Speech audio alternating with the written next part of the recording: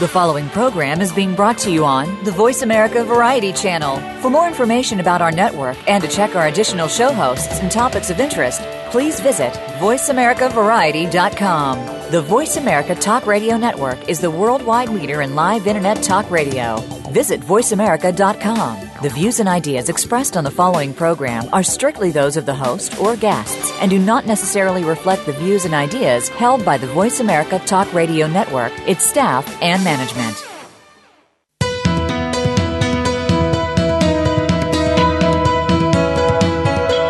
Welcome to the Patricia Raskin Show, the program that helps you turn obstacles into opportunities, challenges into solutions, and find answers to tough questions.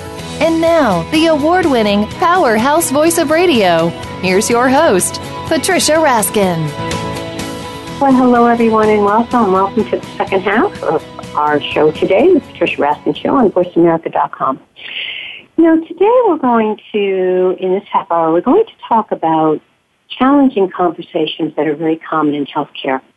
If you have a new diagnosis of a condition or a disease, if you have a complication in surgery, if you have to have end-of-life conversation with someone who's just going into hospice, for example. These are not easy conversations. And with us today to talk about this is Elaine Meyer. She's a PhD. She's the co-founder and director for the Institute for Professionalism and Ethical Practice at Boston Children's Hospital. She's also the associate professor of psychology at Harvard Medical School. Welcome, Elaine. Thank you for having me, Patricia. Yeah, and also I know that you have done a recent TED Talk. Yes, I have, yes. On being present and not perfect, and that's on YouTube. And what you talk about there is, how you can illustrate the gaps we have in healthcare communication and how do we close them. So let's talk about that. I mean, it's such an important conversation and most people are very afraid to talk about these tough things. Mm-hmm. How do you help people start? Because what I hear, here's what I get. I don't want to talk about that. Not saying, but I can see you're in pain. It's okay. I'm dealing with it.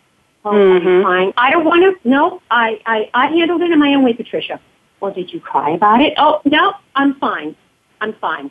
And you can see the whole body is contracting as they're saying this. Well, I think, Patricia, what we've done at our institute at Boston Children's is to really help our clinicians. And when I talk about the clinicians, I mean the physicians, the nurses, our child life specialists, our chaplains, our social workers, to have our clinicians feel more comfortable with these conversations. So we've done quite a bit of training, and we find that not only can these be difficult conversations for patients and their families to raise these issues, but oftentimes our clinicians don't feel especially well prepared for the conversations either. And so to the extent that we can help our clinicians feel more confident and more comfortable with these conversations, listening, raising these issues, listening to people's stories and understanding them, then we find that people feel more willing to go into these, deeper into these conversations, and that our patients and their families can be better heard and better understood. So it's about other people talking about it and opening the door so that you feel more comfortable?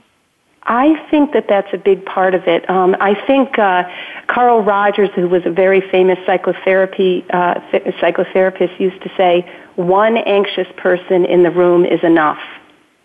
And I've thought about that a lot, and in my work, what I've tried to do is to help our clinical staff to feel more comfortable, less anxious about raising these issues and listening to people's stories so that we can create the conditions so that people feel comfortable and they feel that they're going to be listened to. Now, part of this, there's some steps to this, which is to make sure that the conditions are right so that, if we're in a really hurried or rushed situation, it's harder to hold these conversations. So, taking time to create the conditions, the environment, making sure that we have the time to hold these conversations. And even if we have only 5 minutes, we can really make those 5 minutes count by sitting down, by listening, by not interrupting the patient when they're raising these issues, by trying to validate some of their worries, and also asking open-ended questions so that the conversation can continue.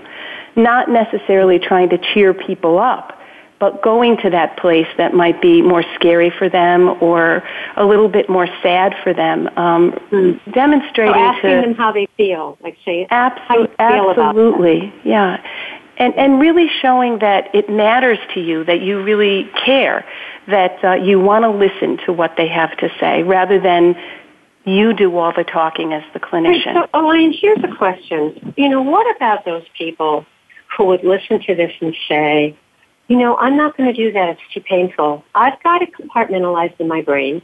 It's over here. I'm okay.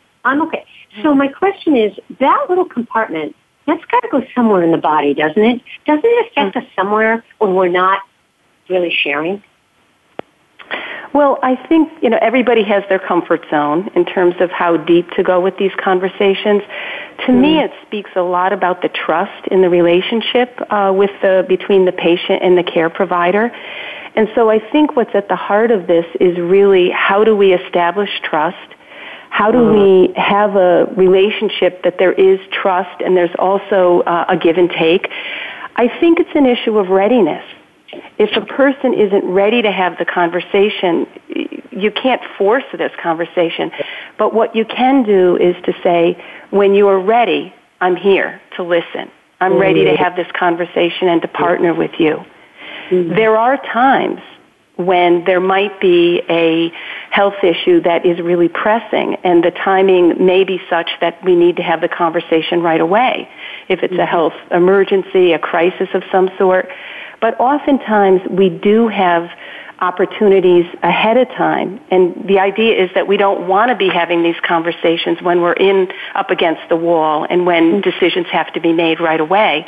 But we want to do it in a more thoughtful and measured way so that people can really think it through and understand their own feelings about it, talk with people in their life who are important to them. And so we want to model that these conversations really matter.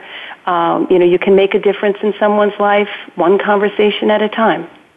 In your TED Talk, which was called On Being Present, Not Perfect, you share the Wizard of Oz metaphor. Tell us about that. Sure. Well, one of the things that I've found in my teaching is that people, our clinicians, try so hard. They really, really want to get it right in terms of holding these conversations. But sometimes they get anxious too. And so I oftentimes teach people about the Wizard of Oz metaphor. And if you think about the lion, the scarecrow, and the Tin Man, you can really think about those maybe being the key ingredients for these conversations. So the lion, if you think about what he went to Oz for and what he was looking for courage.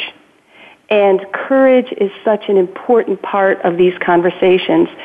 It takes a lot of willingness and a lot of leadership to sit with a person who is in a difficult health situation. So it takes a lot of courage. I think that that's the foundation for these conversations. The scarecrow, if you think about the Wizard of Oz story, he went to Oz and he was looking for brains. Yeah. So another key ingredient of these conversations is the brains. That would mean the knowledge, the information that a clinician might be able to share with a patient or family. Let's say there was a new diagnosis of diabetes or breast cancers, what have you. You really want to have a clinician with you who understands that the medical situation and can help you to understand it in a way that doesn't frighten you, but that conveys to you that there are things that we can do together as a team to tackle this issue. And so the brains of it and the sort of the knowledge base are very, very important. And then that third ingredient, which is the Tin Man, is, of course, the heart. That's what the Tin Man went to Oz for. And to me, this is really the piece about compassion. and kindness and being with our patients, and so that our patients feel held and their family members also feel held in these conversations and during these times of transition with their health. I think a lot of those conversations have to do with hope and how we might be able to transform hope for our patients and to do that together as a team. Yeah, absolutely. That's what I do on my radio program. I mean, if I were to define what it is, it's all about hope for people. And I think that is one of the areas that we need. Sometimes is more diminished than others.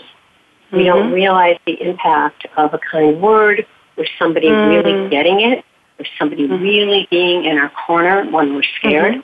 I think that sometimes we gloss over that, or it really does make a huge difference in all of our lives.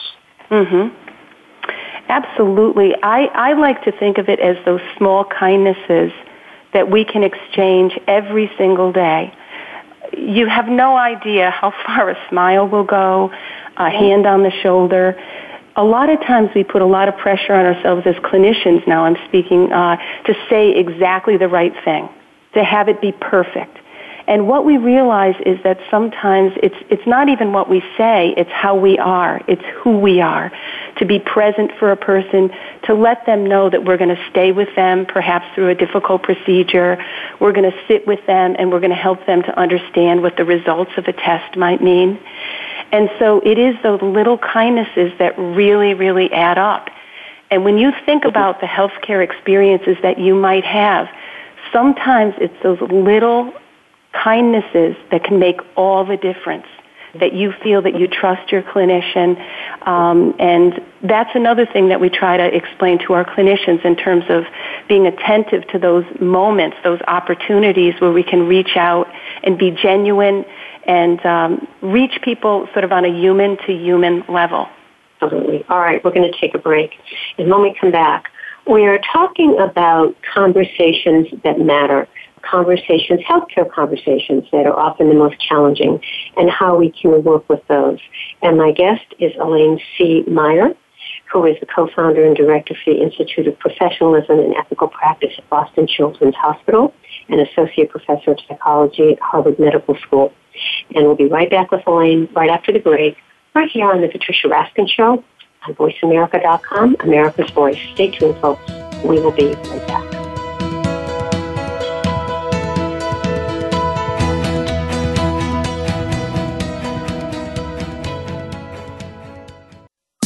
Streaming live, the leader in Internet talk radio, VoiceAmerica.com. Do the adventures of Indiana Jones leave you curious about this exotic and unusual profession? If so, don't miss Indiana Jones, Myth, Reality, and 21st Century Archaeology with Dr. Joseph Schuldenrein. You'll learn about forensics, ancient civilizations, and human origins. Listen to Dr. Schuldenrein and colleagues discuss their excavations and related archaeological topics, ranging from the unique to the sublime, and yes, even the mundane. Indiana Jones, Myth, Reality, and 21st Century Archaeology, live Wednesday, 6 p.m. Eastern, 3 p.m. Pacific Time on Voice America Variety. Are you or someone you know interested in attending college? With both college tuition and college enrollment up 60% since 2002, there is a lot of competition, and careful planning needs to be a part of the process. Tune in to Getting In, a college coach conversation, hosted by Elizabeth Heaton and featuring a team of college coach experts. We'll bring you the tips, techniques, and know-how to navigate the road to college and do so the smart way. Listen live every Thursday at 4 p.m. Eastern Time, 1 p.m. Pacific Time on the Voice America Variety Channel. Streaming live, the leader in Internet talk radio, VoiceAmerica.com.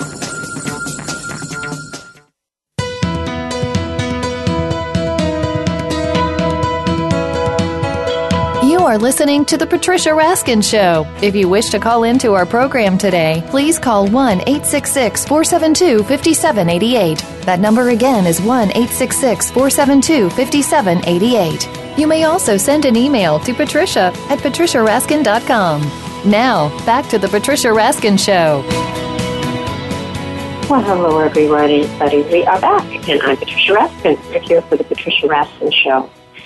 And we are talking about challenging conversations, particularly in healthcare, from conveying a serious diagnosis and disclosing a medical error to an ethical situation surrounding end-of-life care. So these are tough conversations to end-of-life issues. And with us by phone is Elaine C. Meyer. She's co-founder and director for the Institute for Professionalism and Ethical Practice at Boston Children's Hospital. She is also the associate professor of psychology at Harvard Medical School. And she recently did a TED Talk, which is very, very popular. It's about 1,000 hits a month. And it's all about on being present and not perfect. And she really talks about communication in healthcare and how you can have effective conversations. Welcome back, Elaine. Thank you. All right, so how can people learn about the TED Talk and watch the TED Talk? Well, probably the easiest way to watch the TED Talk is just to go on Google, and you can put in Elaine Meyer, that's Meyer, and the title of the talk is On Being Present, Not Perfect. So if you just do that, you can go right ahead and you can watch it. And on the TED Talk, I try to talk a little bit about my own personal experience as a clinician when I felt very unprepared to hold challenging conversations in healthcare. And I also share some of my own personal experiences as a patient where I learned how important it was to hold these conversations and to do them well. And then I also have the opportunity to talk a little bit about how we train clinicians at Boston Children's Hospital to feel more capable and comfortable holding these conversations.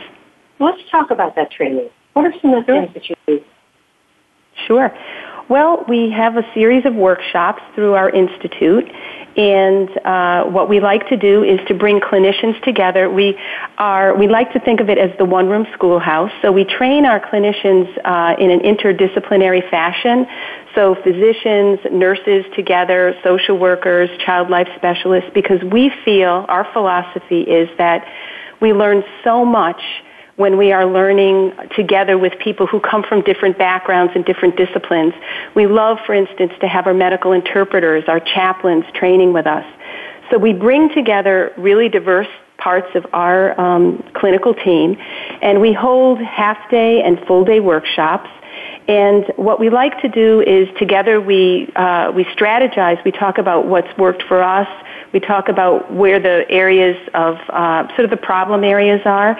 And probably the showcase of our workshops is what we call realistic enactments with our actors.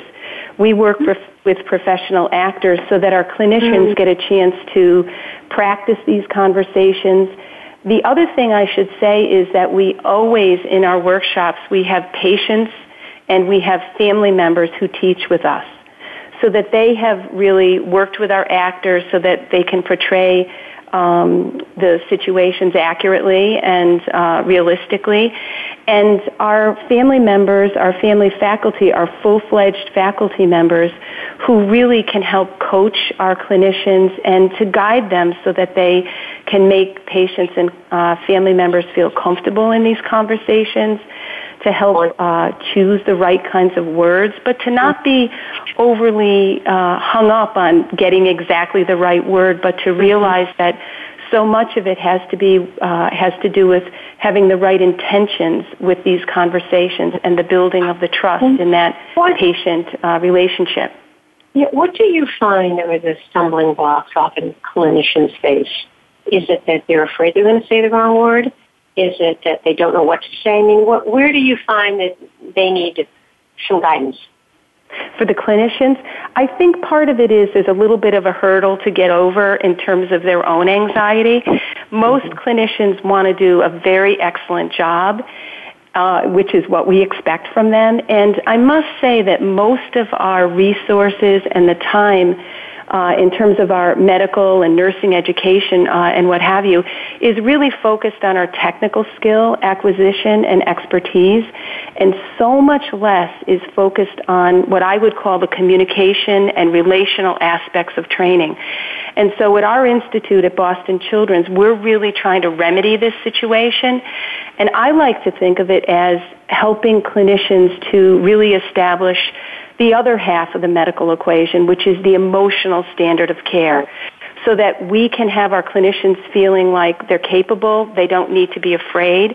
But if they come in and they really listen well, if they show a curiosity and are attentive and have a certain amount of humility, that their patients will open up to them, and to create those conditions so that their patients feel that they can come forward and maybe say, there's been something on my mind.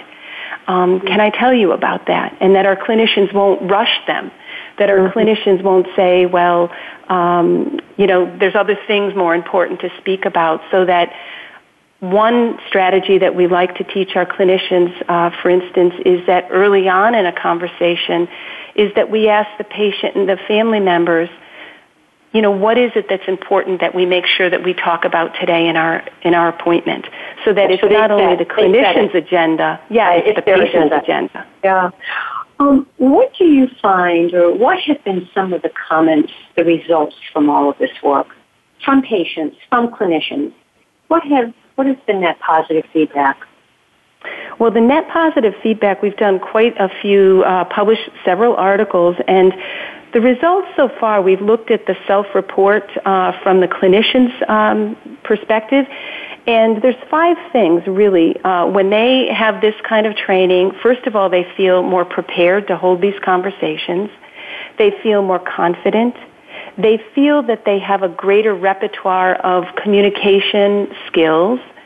They also feel better able to establish relationships with their patients and to uphold relationships with their patients. And lastly, we're finding that our clinicians report less anxiety around initiating and holding these conversations. Also, right now, we're in the process with some of our patients in pediatric neurology. We're actually conducting a study now where we're asking the families to help us understand that for clinicians who go through this kind of training, what kind of a difference does it make to the patients and the families, which of course is the most important outcome of all. So hopefully I can tell you about that when we have the data all in on that. All right, Elaine, what would you like to leave our listeners with today? What's your message? Well, I think the message that I would leave them with is that these conversations matter so much, and that I hope that when they have their next appointment with their care provider, that they'll take a moment and ask that question that maybe that's been in the back of their mind. And for our clinicians, I would ask that they just sit down, take a deep breath, listen, try not to interrupt, and use words that everyone can understand. Sometimes a drawing can be very helpful, and that really to talk about how to hold these difficult conversations. And we find then that they're not so difficult after all. Beautiful. Thank you so much. How can people find out more in terms of the TED Talk and also going on a website? Sure. People can find out more and can certainly watch the TED Talk by Googling Elaine Meyer, M-E-Y-E-R, on Being Present, Not Perfect, and they'll find the TED Talk pop right up. And then the website for our institute at Boston Children's Hospital is www.ipepweb.org. That's www.ipepweb.org. All right, and that explains everything. This has been wonderful. Really appreciate you coming on the program and Thank sharing. You so much, Patricia. I really appreciate the opportunity. Welcome. I stay on the line for a minute. My guest has been Elaine Meyer. Is that how I say it? Mayer. Yes.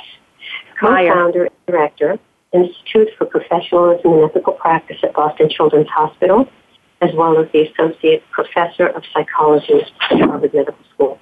All right, folks, so remember, stay happy, stay healthy, get the support you need. You know you can make your dreams come true. Until next week, I'm Patricia Raskin for The Patricia Raskin Show. Have a great week. Bye for now.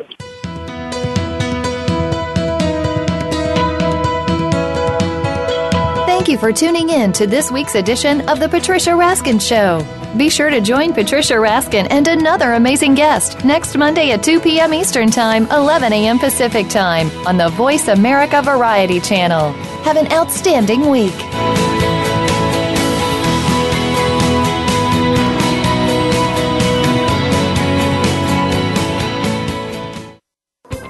Thanks again for listening to the preceding program, brought to you on the Voice America Variety Channel. For more information about our network and to check out additional show hosts and topics of interest, please visit voiceamericavariety.com. The Voice America Talk Radio Network is the worldwide leader in live Internet talk radio. Visit voiceamerica.com. The views and ideas expressed on the preceding program are strictly those of the hosts or guests and do not necessarily reflect the views and ideas held by Voice America Talk Radio Network, its staff, and management.